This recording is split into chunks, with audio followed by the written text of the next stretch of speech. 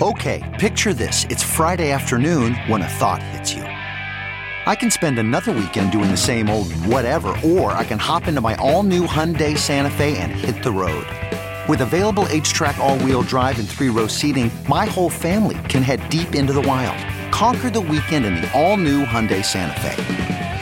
Visit HyundaiUSA.com or call 562-314-4603 for more details. Hyundai, there's joy in every journey.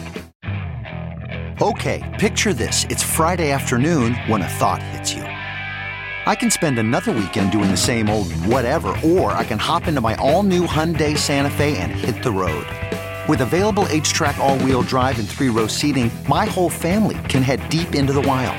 Conquer the weekend in the all-new Hyundai Santa Fe. Visit HyundaiUSA.com or call 562-314-4603 for more details. Hyundai, there's joy in every journey. This is a Law and Crime Network presentation.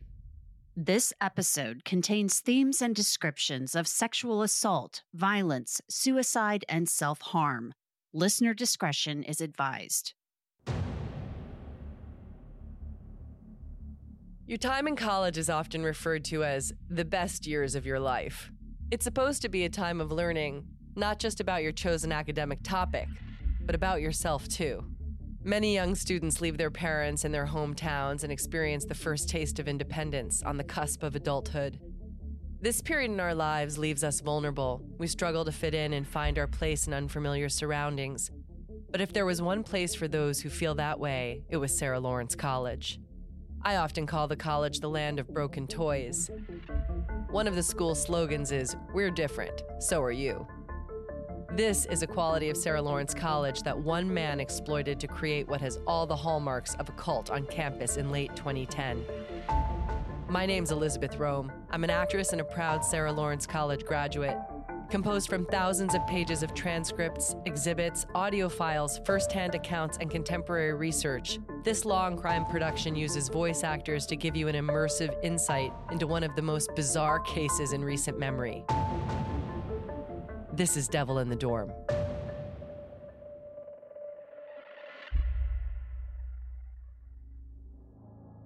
According to Dan Levin, in a conversation just prior to him going to the apartment on 93rd Street, Larry told him, "Manipulation is how the universe moves. It's how things change. I'm a master manipulator. It's why I was so valuable to the U.S. government. It's not something to be ashamed of, it's something to be proud of." And over that summer of 2011, Larry had put his words into practice. In the last episode, you heard about the email 21-year-old Claudia Drury sent to the Sarah Lawrence faculty recanting everything she had initially told them about Larry Ray living in her dorm on campus. Claudia later explained in testimony in March 2022 the events that led to her writing the email during something she described as an interrogation with Larry and his daughter's best friend Isabella. I remember it started with Larry, asking Isabella to get one of her journals and to find a particular journal entry. And he read it out loud. And it was one of the most self-hating, graphically self-hateful things I've ever heard. He said that Isabella felt this way after Nancy Baker confronted her about her relationship with me because it destabilized Isabella to the point it made her write this and made her suicidal. I immediately felt like I was responsible. I immediately felt terrible. I immediately felt like my stomach drop and sort of everything get quiet. I mean, it felt bad. It ended with me confessing to not only telling Nancy Baker this, but telling other people at the school, like the dean and another professor, Michael Davis, that Talia and I shared. I also told him that I was worried that Larry was sleeping in Isabella's room and hurting her and what was happening. And I said that, when I said these things, I had spread these rumors. Larry was like, "Why? Why would you do this? Why would you hurt me? I was helping you at the time. I don't understand." And I ended up confessing that I had been in contact with Teresa and working with Teresa, and she had been telling me that Larry was terrible. And that's why I ended up spreading these rumors. After I said that I was working with Teresa, I named other members, like Teresa's sister, who I don't remember the name of right now, but to hurt Larry. After that, Larry was like very kind and said, I can't believe this happened to you. I can't believe they would do this to you. And like at the tail end of that conversation, it was essentially like, you should stand up for the truth. Like that, like the way you can undo this is just to tell the truth about what happened to you. Claudia didn't come to that conclusion herself. She'd been led to it over a long night of questioning. The email had been reviewed and rewritten 16 times before Larry approved the final draft. We reached out to Sarah Lawrence College to ask them how their former dean, teachers, and administrators reacted to the email, featuring an elaborate renunciation of allegations of incest and abuse on their campus. They all declined to comment to Law and Crime on the record. Years later, when Claudia was asked if she truly believed she had conspired with Larry's ex-wife, she said, At the time, I believed I had because I believed that Larry, knew reality much more than I did at that point. And I believed that he would never lead me in the incorrect path, basically. And so when we would have these long conversations about a pointed instance of damaging, and all my friends around me were damaging everything, it was easy for me to be like, well, maybe I did damage that, and maybe I am mad at my parents. And once I sort of started confessing to those things, each one was like further proof of all the others to me. Like, once the confession was complete, I mean, it wasn't just the instance of me saying, okay, I did it.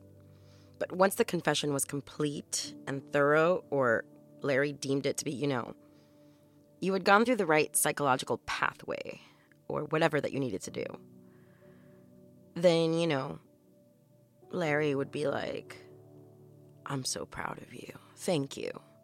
Like, this is a new step, for you, and it's okay. Whatever. Like, it's okay that you hurt that thing. That's just a thing. And this is more important. So it was, in that summer, it was very positive, usually. I genuinely believe that he was doing all of this for our benefit. I had experiences that I felt like I was getting better. I felt like this was helping me psychologically, and I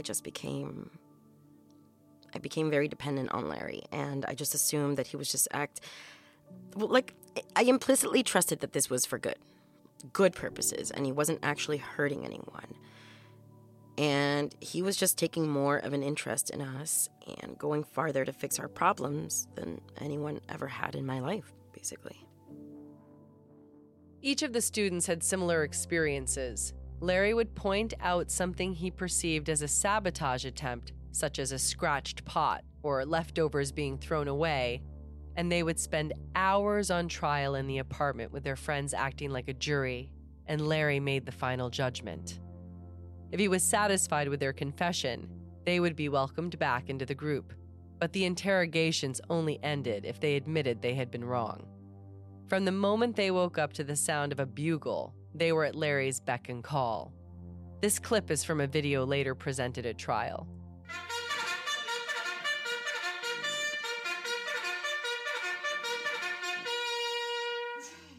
The video shows some of the young students being jolted awake on their air mattresses in the apartment. Other times, Larry played Baba O'Reilly by The Who. Even if you don't recognize it by name, you probably know the classic rock song through one line crooned by Pete Townsend. Don't cry, don't raise your eye, it's only a teenage wasteland. To his captive audience of late teenagers and early 20-somethings, the message of that chorus was unmistakable. Their lives were worthless. They were the wasteland. They were a void to be filled with Larry's ideas, teachings, directives, and demands. After Daniel and Claudia left the apartment to study in England in the fall of 2011, roughly a year after the initial meeting on the Sarah Lawrence campus, Santos noticed a dramatic change in the dynamic. He recalled what happened in his testimony at the trial in March 2022. It turned into an escalating pattern of verbal and physical abuse. He would yell at me and call me derogatory names. Bitch, trash, hemorrhoid, scum. He would hit me, slap me, held a knife to my throat. He hit me with a hammer. He held a knife to my genitals. He put me in a chokehold and put me to sleep. The verbal and physical abuse had left Santos feeling terrified, but also with an overwhelming sense of disorientation. I was confused because this didn't happen overnight, and it was markedly different from the attentive and friendly way he treated me before. He made me believe that I deserved the treatment, that I'd done something wrong to deserve it, and it was my fault. One tactic that Santos remembered Larry using was to make him feel responsible and accusing him of random wrongdoing. He said I damaged his property, that I wasted his time, that I poisoned him, that at a certain point it seemed to me it was anything he didn't like. Santos professed his innocence and was adamant that he had done nothing nefarious or anything to damage anybody's property, but his arguments were always futile, and Larry would never concede. It would turn into an hour-long conversation where he kept calling me a liar and saying that what I was saying wasn't true, and that I wasn't being forthcoming, that I wasn't telling the truth. Santos described Larry's behavior during these disagreements as in control and uncompromising. It was almost like Larry knew something that Santos didn't. Throughout my relationship with Larry from the beginning, he had emphasized the importance of being honest and being truthful. And I considered him a very honest and truthful person. And initially I felt it was important to me to be a good person. Be like him. Be honest and truthful. In the beginning I was convinced that if Larry said it wasn't true, it couldn't be true because he's such an honest man. And he's been my friend, so I must be confused. And I must be misremembering, or I must not want to remember what I did. And then over time, that shifted to where if I didn't agree, the conversation would escalate to verbal and physical abuse. According to Larry, Santos was misremembering the truth. Santos said that if he agreed to whatever Larry wanted him to confess to, the barrage of questions would stop, and things would snap back to normal instantaneously. Santos came to learn that to stay on Larry's good side, he needed to accept responsibility for whatever Larry accused him of, and Larry began documenting the confessions. One of these confessions was detailed in an email that Santos wrote to Larry on January 20th, 2012. It was titled, List. By this point in time, Santos had broken up with Larry's daughter Talia, and the email was simply a bullet-pointed list of his supposed sins against her. It read, in part, Excluded her from my other social activities freshman year because I didn't want her to be friends with anyone else. The week of your court date freshman year, I was intentionally selfish, mopey, and inconsiderate that week because I knew it would hurt her with all the stress she had. Pushed her freshman year on purpose with the intention to hurt her. Broke up with her freshman year because I knew it would upset her and I wanted to hurt her. Did not call after our breakup when I told her I would because I knew that would hurt her. The email goes on at length in that style. Santos later explained that the letter was not truthful, that Larry had forced him to write it. It was far from the only confessional list that Santos wrote to Larry, and each time he wrote one of these mea culpas, he testified that it always made him feel the same way. Absolutely wretched. Larry often took a more direct approach to eliciting these confessions from Santos and the others. On this recording made February 9th, 2012, Santos can be heard talking about confessing to Talia's psychology professor, Marvin Frankel, about wanting to seriously harm her. I said that I was having hurtful thoughts about Talia, and then he said, and you wanted to punish her, and I said, yes. And I thought about telling him about how the thoughts were, violent, and I wanted to, seriously hurt her. And then I thought, wait, that he doesn't really need to know that. Okay, but what was going on there? See, by what? Okay, you had that thought, but what was the basis for the thought? I think I thought in my mind that I implied that the thoughts were, serious when I said I was having thoughts of hurting her. And then he said, and you want to punish her. And I was like, yeah. And I was like, oh, okay, he gets it. But why? But you elected not to tell him, right? Yeah. But why? So you're avoiding it now. It doesn't seem as if you don't know why you elected not to. It just seems you're avoiding it. Now answering why not. Okay. I don't know why. It's like the thought came into my head, and then I was just like, no, I don't want to go there. Okay, but this is important. Are you sure that that's accurate? Because there's a difference. Between what? Between what you just said is true, and if what you just said is not true. There is a difference in what it means. As Larry Ray would have it, there is a difference between the truth and a lie. But the consequence of a self-incriminating lie can be just as grievous as the repercussions of a self-incriminating truth. CarMax is putting peace of mind back in car shopping by putting you in the driver's seat to find a ride that's right for you. Because at CarMax, we believe you shouldn't just settle for a car. You should love your car. That's why every car we sell is CarMax certified quality, so you can be sure with upfront pricing that's the same for every customer. So don't settle. Find love at first drive and start shopping now at CarMax.com. CarMax, the way car buying should be. That's not just the sound of that first sip of Morning Joe. It's the sound of someone shopping for a car on Carvana from the comfort of home. That's a good blend. It's time to take it easy, like answering some easy questions to get pre-qualified for a car in minutes. Talk about starting the morning right. Just like customizing your terms so your car fits your budget. Visit Carvana.com or download the app to experience car shopping the way it should be. Convenient, comfortable. In the recording, Larry could be heard goading Santos into confessing about his supposedly intrusive thoughts of harming Talia. After hours of revisions and finally getting Larry's approval, Santos sent an email to Talia's psychology professor dated February 10th, 2012. In it, he confessed to having violent thoughts. When the professor read the email, he was stunned and fearful for Talia's life. He immediately forwarded the sinister email to the college's dean, who in turn placed Santos on medical leave from the school.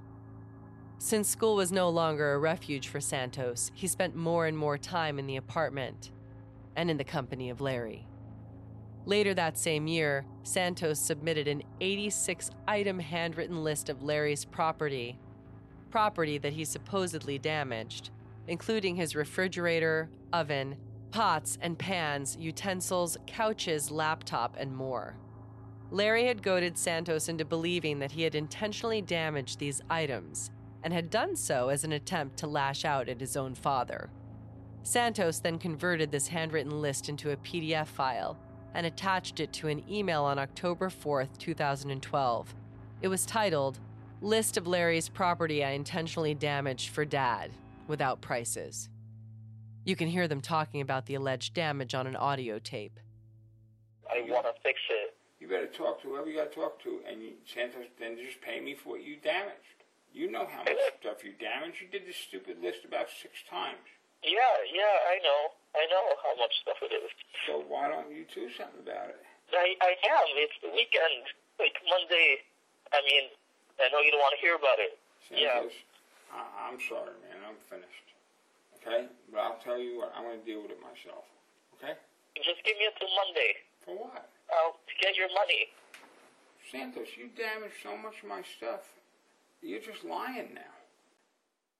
At Larry's behest, Santos asked his parents for money to repay these debts, repeatedly, and he eventually racked up the total in 6 figures. Almost weekly, Santos was going to Larry with money that his parents had given him, and these figures were well into the thousands. Santos's mother, Maritza Rosario, later recalled how her son pleaded with her and his father for sums of money, 2 to 3 times a week or more. They would often hand him wads of cash in the hundreds or thousands, depending on what they had available at the time. According to Maritza, the largest amount she could recall giving him at one time was $8,000 in cash. She remembered Santos telling her he had broken the refrigerator, the stove, and many other things at Larry's house, including computers. Maritza had become suspicious, but Santos reassured her that the damage was all his fault. On occasions where his mother was not able to give him large sums of money, Santos reverted to extreme measures to ensure Larry was paid. I went to see my mother at her place of work at her travel agency, and I asked for her help for this debt I supposedly had. From what I recall, the night before, or a few nights before, I had a conversation with Larry that was particularly tense, so I was wound up, so to speak. And when my mother refused, I just grabbed what I could from the cash drawer, I ran out, and then I took a cab, went to Larry's apartment, and handed him the money. I believe it was something around $10,000. In total, Santos's parents had handed over more than $150,000. Santos later recalled, I basically took anything that Larry complained about being broken that I heard him or overheard him talk about, and then at a certain point, I was including every item I could have conceivably interacted with in the apartment. Over the summer of 2011, Santos introduced Larry to his sisters, Yelitsa and Felicia. Santos persuaded his older sister, Yelitsa, to come over to New York. Much like her younger brother, Yelitsa too had grappled with depression and had a strained relationship with her family. She was an Amherst College and Columbia University graduate, but had taken 2 medical leaves during her studies. She thought by moving to New York it would be a fresh break.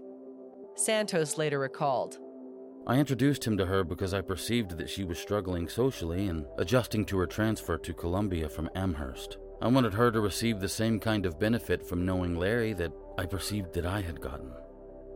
Yelitsa and Santos were now in New York with Larry and the rest of the students.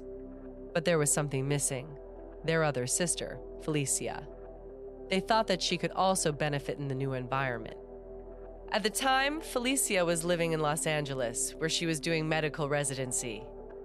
Felicia was a headstrong and aspiration-driven woman, a Harvard graduate who had gotten her medical degree at Columbia University. In a conversation with his oldest sister during the summer, Santos said, I've been spending a lot of time at Larry's apartment, hanging out there. Felicia was worried for her brother and feared that he was throwing his life and education away. She wrote, Dude, what happened? You didn't get a new job? You always say you are fine. You need to think about the future, too. You can have fun and think ahead at the same time, dude. Santos tried to dispel her fears and said that he was learning life experiences from Larry. Bear in mind, this was before the atmosphere had turned ominous in the apartment.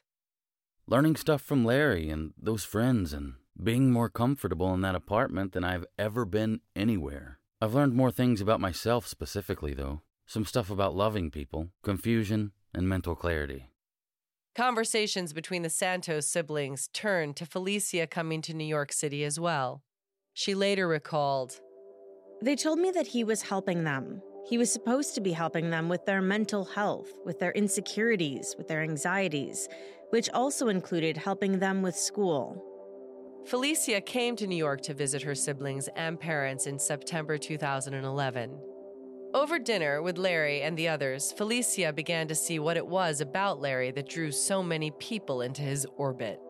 Oh, I thought he was really nice, charming, smart, kind. Over time, the relationship between 51-year-old Larry and 29-year-old Felicia turned romantic, and they started dating. Larry and Felicia had the same pet name for one another, Honey Bunny. It was remarkably similar to the one Larry used for his daughter, Honey Girl. We started speaking fairly regularly at the beginning, and then we ended up talking every day, multiple times a day. So we were friendly. We talked about my siblings a lot because he was spending a lot of time with them. And then it got to be romantic. We talked about everything, really. We seemed to have a lot in common. So after talking about my siblings, we would talk about news, science, a lot of medicine, movies, music, traveling, really all sorts of things. Philosophy. He talked about how he had helped bring down Bernard Kerik and basically put him in jail. And that now Bernard Kerik and others were after him and were trying to hurt him. As he had with the others who were in the apartment, Larry began encouraging his new love interest to broaden her sexual horizons. I would say I think it was around December 2011. December, January. At first, he asked about how many people I slept with. Then, what kind of sex did I like? Who did I like to sleep with? That was at first. So at first we talked. He asked me about how many sexual partners and what kind of sex I liked. And then it turned into more and more risque sexual behavior. So did I like having sex with multiple people? Did I go to swing clubs? Did I gangbang? Did I engage in daisy chains? Did I have sex with hundreds of men in warehouses? So he just kept going and making it more and more, risque. So at first it was just me having me in the picture, but then he wanted me to go have sex with strangers and record it and send it to him. By springtime of 2012, Larry had begun asking Felicia to have sex with strangers. When she initially refused, he was furious. He was not happy. At first he was not happy, and then he would get nasty with me and accuse me of being a tease, a liar, a whore, and that I did do all these things, but I just didn't want to share with him. He insisted that I was to go out and have sex with strangers. In summer, Felicia did bring someone back to her apartment from a bar. The duo had sex, and Felicia recorded it on an iPad that Larry had gifted her as a graduation present. That same summer, Larry began forcing Felicia to make lists and confessions, similar to the ones that the other students were making. He also convinced her that the people who had conspired against him were coming for her. I had become extremely paranoid. I was terrified that people were going to come and kill me, and definitely couldn't work. I was just scared out of my mind. I couldn't sleep. I was afraid. Larry persuaded Felicia to put cameras up in her apartment, to which she complied. She thought that with Larry watching, she would be safe. Eventually, Felicia moved her mattress from her bedroom into her living room, where Larry could watch her at all times. Larry then persuaded Felicia that, much like the others, she was in his debt. She explained, He said that because he was spending time talking to me when he should have been at a meeting. So then that meant he had lost the deal that he was supposed to go make because he was busy dealing with what was going on with me. And this was a significant amount of money. In September of 2012, Felicia packed up her life in California and moved almost 3,000 miles across the country to New York City. The Ivy League graduate and aspiring doctor had just abandoned a promising medical residency in California to live with Larry Ray. Larry had sent somebody over to Felicia's Los Angeles apartment to escort her to the airport and fly with her to New York City. He claimed that the person was a former federal agent. By autumn of 2012, Felicia had been completely alienated from her social network. During one incident while on a trip to Washington, D.C., Larry launched into a tirade directed at Felicia. She recalled what he said. He was accusing me of being involved with my family's, what he called criminal activity. He reminded me how I owed him money from the summer, that I owed him hundreds of thousands of dollars, and I owed him money from the money that he had lost because of me on different deals in those few months. If Felicia resisted or denied the accusations, Larry threatened to bring the law down on her. He told her that he was going to take her to the FBI and have his friends come after her if she did not do what he demanded. Felicia was terrified. She and the rest of the students had been made well aware of Larry's connections to the military and law enforcement. During the trip to Washington, D.C., Felicia attempted suicide. She was hospitalized, but Larry told the doctors that the attempt was not a genuine one, that Felicia wanted attention from her mother. She later recalled, I was completely overwhelmed and terrified about what he said I had done or he could do to me. I felt it was too much for me, and the concept of being that bad of a person was just intolerable for me. So then I went ahead and I tried to end it. When Felicia and Larry returned to New York, Larry exerted control. Larry went through everything and decided he let me keep some of my clothes, but he kept anything that was valuable with him, like my IDs, other than everything else that was important to me, my passport, my social security card.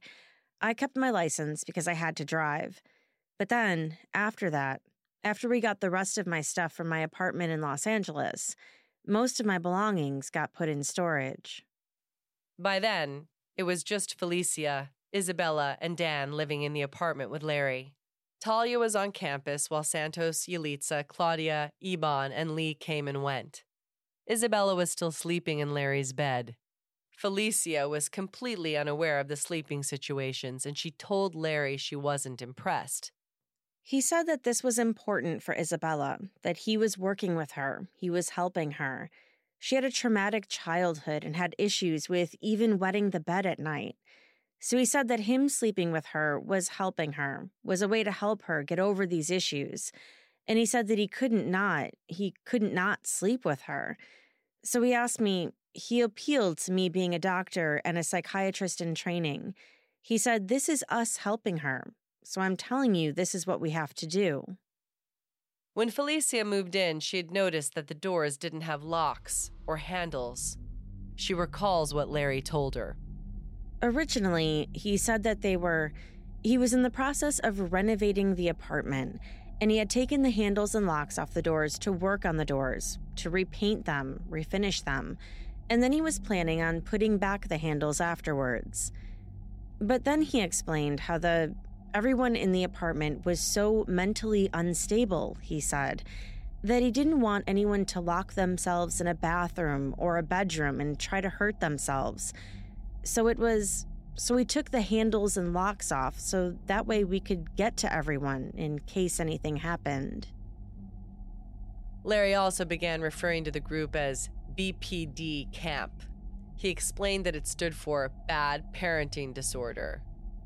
Larry said that he had extensive military training in the mind and human behavior from different departments of the government.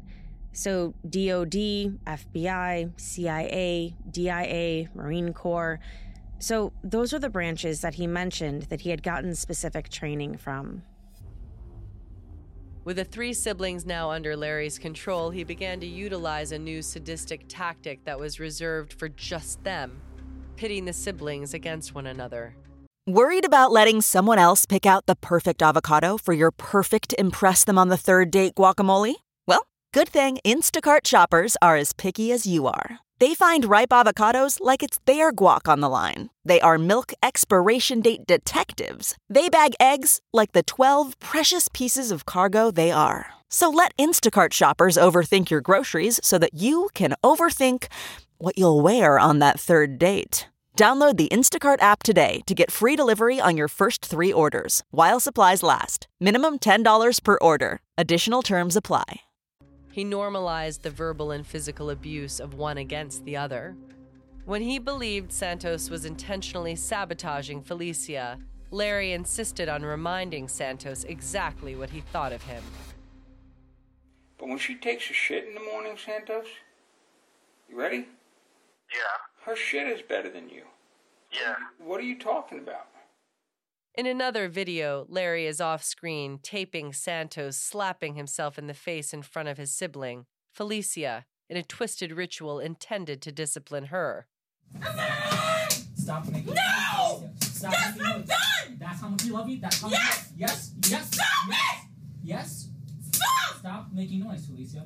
I'm done! Stop. Felicia, come. Look at me in the face. I'm done! Look at me in the face. I Look at me in know! the eyes. Stop! Please! This is what you're doing to me. No! This is how much you love me. Yes! I won't stop you. Police coming. Building told me before when they called when I was in the bedroom. And they said they're going to call the police. They're not even going to call me anymore. Yeah! Okay, fine, I'm done! I'm done and making face fucked up! Noise. Stop making noise. Ah! Stop making noise. I want to get up! Stop making noise, Felicia. Yeah, fine! Stop making noise. Yes! Stop making Okay! noise. This is how much you love me, huh? Yes! Yeah, clearly. No! Stop. I want to get up! Stop making You noise. just bought Okay, fine! Hey, Shut up. you just bought yourself a ticket to the hospital. Police are coming. They're on I their don't way. need the fucking hospital! Then why are you making noise? Keep yelling. Keep yelling. The third sibling, Yalitza, wasn't immune to these tactics either.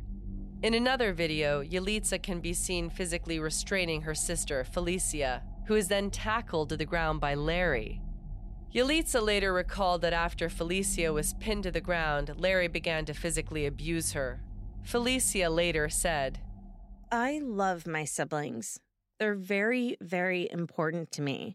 And to have him threaten to destroy their lives and even have them die, there are no words for that. It was some of the most horrific and terrifying things I had ever heard. I mean, even what he did, what he said to me, he said all sorts of horrible things to me.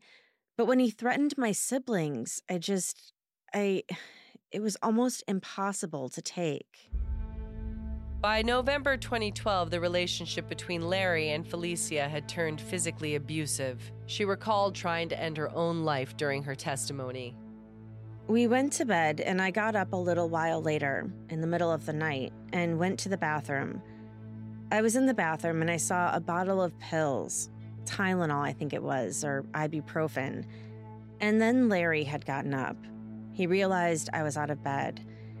And he came, slammed the door open from the bathroom, and then yanked me by my hair and pulled me back into the bedroom, threw me on the bed, and then said to Isabella, "Don't let this fucking cunt kill herself in my apartment."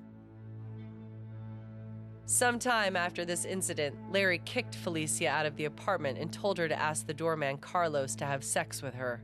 When she returned, he once again forced her to have sex with other men, with the requirement that she record these liaisons. A lot, most of the time, he was unhappy with me, very displeased, because I was frequently unsuccessful at this task, getting somebody to have sex with me. I mean, he was like, "You're incompetent, you're useless, I can't deal with this. You can't even make a fucking video of you fucking. And you went to med school? You went to school where? I thought you were smart. Clearly not." Whenever Larry was unhappy with Felicia for perceived indiscretions, he threatened to put these videos online. On one occasion in December 2012, Larry ordered Felicia to wear her graduation cap and pose for the camera. In this photograph, it can be clearly seen that Felicia has a black eye. She said that she had been made to wear her graduation cap often while Larry ridiculed her. He also forced her to wear diapers at one point when he perceived her to be acting childish. Larry had me put it on, and then he had ridiculed me and humiliated me, making fun of me, the fact that I was a doctor, some doctor, and that I wasn't working and that my life was in the state that it was. I felt completely humiliated, degraded, debased, like I was nothing, like I was really just, like I was something, not even someone, worthless. The physical distance between Larry Ray and the students who had traveled to England to study did not lessen the hold he had over them. It had been from England that Claudia sent the email recanting her initial opinion of Larry Ray that we heard about at the beginning of this episode. Larry had broached the subject of sex slowly over the summer of 2011 before they left the apartment, and he continued to talk about it with them while they were away. Claudia recalled Larry had been philosophizing about sex and bragging about his exploits. She later described in testimony how sex became a part of Larry's teaching. I think it sort of began by Larry telling, anecdotes about how, sexual experiences he had or things he had done. Once, he said, he said that he had gone to swing clubs, and those were fun. Once he said that he was at some sort of, I can't remember if it was just a normal club or a sex club and somehow the male of a couple offended him or something, or did something, some offense or something, and he somehow convinced the female partner of the couple to give him a blowjob in front of everybody at the club. And those are the first things I remember where it led to sexual topics. Claudia said that Larry based his entire philosophy around sex. Essentially, the more open you were sexually, it was more honest you were with yourself. And that would make you more open sexually. And being very open and uninhibited was like a cause and a sign of being like sort of this higher level of personal development and self-comfort and honesty with yourself. Over time, Larry had began blurring sexual boundaries, and he didn't care who was watching. Santos later described one of these incidents. He said that one evening, Larry told Claudia to remove his pants and perform oral sex on him. Larry was standing just inches away. Santos said that the episode had left him feeling like he had lost control of his life.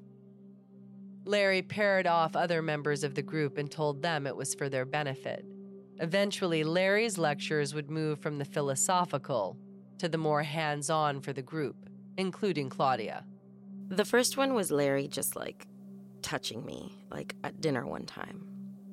I forget exactly what we were talking about, but it was something related with touch or feeling, and he just started touching me very lightly all over my body, like at the dinner table, and talking about like how sensation can be heightened. I mean, it was definitely sexual in nature. I remember one night Dan and I were sleeping on, actually I was just sleeping on one of the king beds, and I think Dan was on the couch. And Larry came out of the bedroom, and it was just us in the living room, and like stood over me, started grabbing himself like under his pants, and started talking about like orgasms and how he could make me orgasm without touching me, and how he could just talk about it, which he then did. I didn't, but he talked about it, and then he went. This was like a 20 minute, like a longer experience, and then he went back into his bedroom. And then I believe he also suggested that before he left, like, Dan and I have sex right there. And when he left, we did. Claudia kept in contact with Larry while she was in Oxford, and he continued to encourage her to have sex with random people while she was there. He even sent her money for a bikini wax. When Dan came to visit Claudia during the winter break, Larry assigned them a task. We had a Skype call with Larry. I was staying in my uncle's house while he was away. He lived in London, and we had a Skype call with Larry and Isabella and I forget how it transitioned to this, but it turned like sexual in nature. And Larry asked me to take off my shirt, which I did, and either before or after it, and my bra, and I was like exposed. And Larry asked me either before or after, or asked Dan before or after that, doesn't Claudia look great lately? Like, she's looking different. And Dan responded, and he had asked us like sort of to like interact, for like Dan to touch me on Skype. When they returned to New York for the winter break in 2011, Larry had started renovating the apartment, and there was very little time for sleep between work on the refurbishments and the long lectures. Each time one of the students followed Larry's instructions, he praised them and told them they were making progress. But these periods of pleasant exchanges were few and far between, and Larry continued to accuse the group of deliberately breaking things or trying to hurt him. Claudia testified about an incident involving Dan Levin. The most notable occasion, Dan had allegedly done something wrong. I think he was cleaning the oven, and he left a heavy cleaning chemical on too long or something. And, it could have hurt all of us because he left this chemical on. It escalated, and Larry got a knife. And Dan was on the ground, like huddled or crouched down. And Larry was standing over him and telling him he was going to cut him up and kill him, and telling Isabella, go get the plastic sheeting. There was a painting project in the apartment that had plastic sheeting. Go get the plastic sheeting and line the bedroom, bathroom with plastic sheeting, The implication was it was for Dan's body.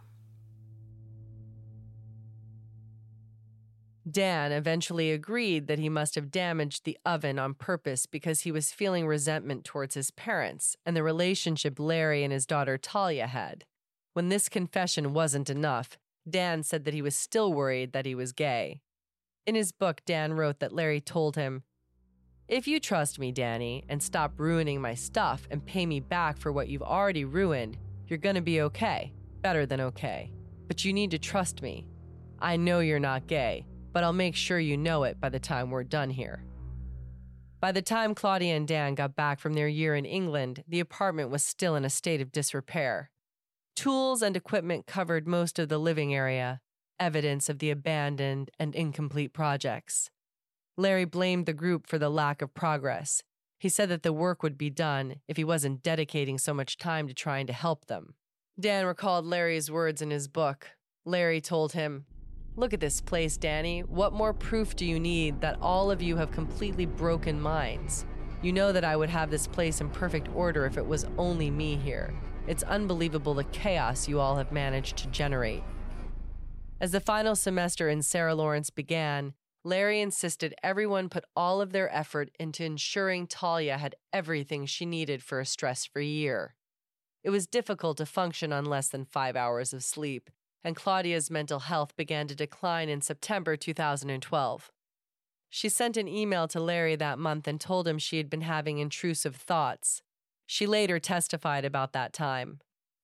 I had a conversation one night with Larry where I confessed to wanting to, having thoughts, of cutting Isabella with a knife, or wanting to throw my parents out of windows, wanting to kill my parents. And he told me that it was time for me he thought it would be good for me to go to a hospital and get admitted and take a break.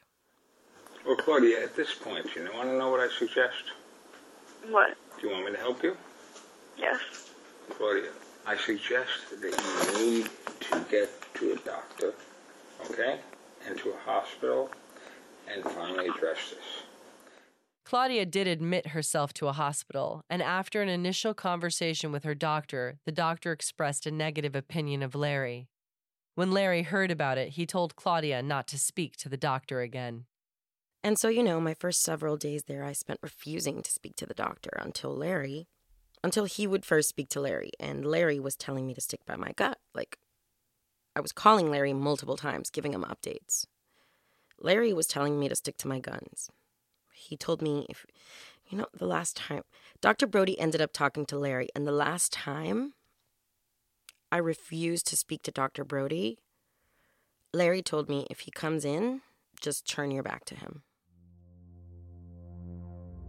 The violence and humiliation inflicted on the students increased over the fall and winter of 2012.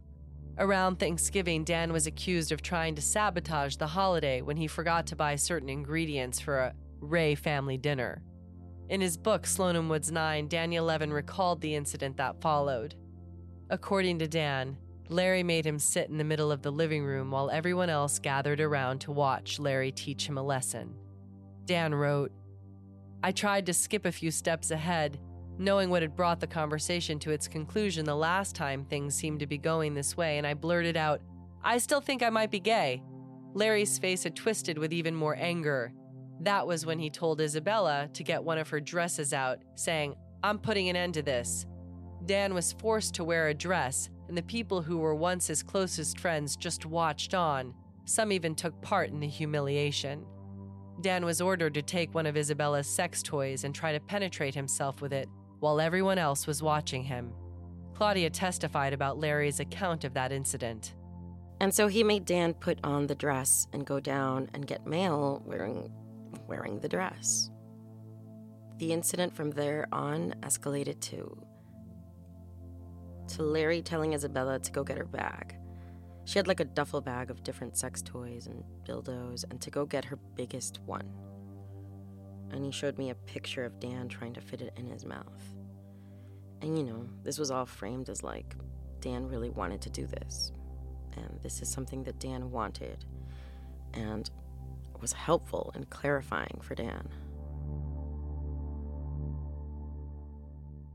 A few weeks later, before the end of the winter break, Larry accused Dan of deliberately damaging Talia's cashmere sweaters, something Larry said were worth thousands of dollars and represented Larry and Talia's years together before they were, in Larry's words, persecuted. In retaliation for this act of what Larry saw as sabotage, he constructed a makeshift torture device in the kitchen and used it on Dan. Santos recalled what happened when he testified. There was a time when he got a long piece of saran wrap and twisted it into a string and tied it into a knot and then put the ring of the knot around Daniel's genitals and twisted the saran wrap with a pencil. It was a contraption that he made up on the spot. Larry had called the contraption a garrote, and he twisted it until he was satisfied with Dan's answer. Just days later, in January 2013, Larry had one of the other students video record as he questioned Dan in an interrogation session that escalated to Larry pulling on Dan's tongue with a pair of pliers and hitting him in the stomach with a hammer. Larry's devoted followers just watch and laugh as Dan is tortured. Like next is going to be the head of your cock. Do you understand? See this how it feels? What if I pick you up like that? Can I pick you up by your tongue? Huh? Do you think I'm playing with you? Huh? Huh? You're a grown man. I'm a grown man. I don't like what you did. You hear me? Now one more time and I'm going to split your tongue in half. Do you understand me? No. Huh? Yeah. Yes. You doubting me, Danny? No. Huh? Yeah. Yes. Doubting me? Still? No, I know that. Huh? I know that you're with me. Oh. Want to doubt me more? No. Huh? No. I'll bust your face right here. I won't wait till I get downstairs. No. Take it to the bank. You and I are fighting it out tonight. Man to man. You can even have the hammer. I told you, beat me with it. You don't start telling the truth. I spent good money to find out these facts, you little piece of shit. And I'm telling you, listen to me. Yeah. Listen to me. Don't fuck around with lying now. Tell the truth. Next thing's gonna be out is your dick and balls. Did you like that the other night when your balls were getting strangulated? No. Huh? What should I do to them tonight? Apologize for lying to everybody right now. And this just now that you were lying. I'm sorry. Remember, they don't know the facts. I know them, dickhead. When Daniel Levin left Larry's apartment to start his final semester at Sarah Lawrence a few days later, he was fortunate enough to never go back, despite Larry's best efforts to regain control over him. Claudia also returned to college that semester, and she was living in her own apartment in New York. She was still very much enamored with Larry Ray's philosophy, though, and she gushed about him on one of Talia's friends' blogs in March 2013. Larry has stuck by me through 2 years of confronting my own demons, but also 2 years of Isabella, Dan, Ivan, Santos, Yalitza, Felicia, and I confronting our own demons independently, and sometimes together. Larry and Talia withstood vicious rumors about what was going on and what was Larry's relationship to all of us. Larry always made it clear he would never abandon any of us because of what other people said or thought. And he didn't, even when I threatened to put him back in jail. We were all angry, frustrated, and looking for our parents' attention. For one reason or another, we all took it out on Larry and Talia at different points in our process. While we were living there, we made Larry and Tal's apartment such an unbearable mess that it was impossible to move without tripping over something. We broke things on purpose, hid things on purpose, threw important papers out, hid food so it would get moldy, and did anything we could to delay and sabotage Larry's efforts. Things continued to spiral for Santos Rosario and his sisters in the spring of 2013. Felicia was told to write to the dean at Columbia University and ask for her degree to be revoked because Larry insisted she could never be a doctor. Felicia testified about the letter. He basically dictated it to me. He barked at me that I had done these things, that I was a horrible person, that I had violated my oath, that I was a doctor who was hurting people, that I damaged him and his family, and that I shouldn't be allowed to practice medicine. I didn't really think that I deserved to have my degree revoked.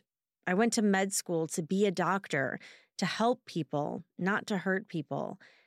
But the time in the apartment with Larry leading up to me writing this letter, I got to feeling so horrible and like such a bad person, like a subhuman, like a non-human, like I wasn't worth even keeping around, that I didn't deserve to have a future.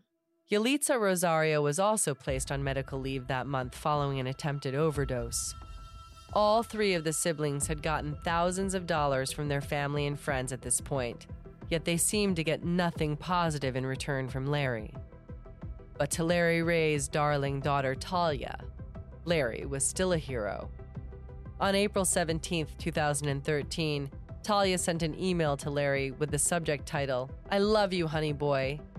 In the email, she wrote, "What you've done for my friends is the most amazing and beautiful and absolutely astounding thing I've ever seen. And I don't think I have ever even dreamed of anything more astounding. And no dream can be more brilliant than this project you've taken on for me. A fact I never forget because I know it's the only drive that kept you at this project of fixing these people who I so wanted to see if you could fix. Because nothing else real could even hold a candle to this project. Look at Claudia, look at Isabella, even Iban and even Dan. That's just to name a few. They're all the better for what you did with them. Eons into the for the better, truly." The project she was referring to were the group of friends she had introduced to her father almost 3 years earlier. And since that time, 4 of them had been admitted to hospital, 3 had attempted suicide, and all of them were convinced they owed Larry Ray hundreds of thousands of dollars.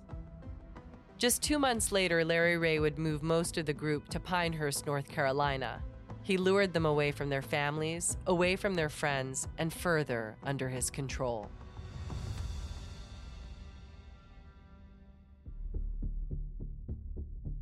In the next episode, you will hear about the experience of those under Larry Ray's influence during months of forced manual labor in North Carolina. As their leader's control grows stronger, the young people face unimaginable abuse.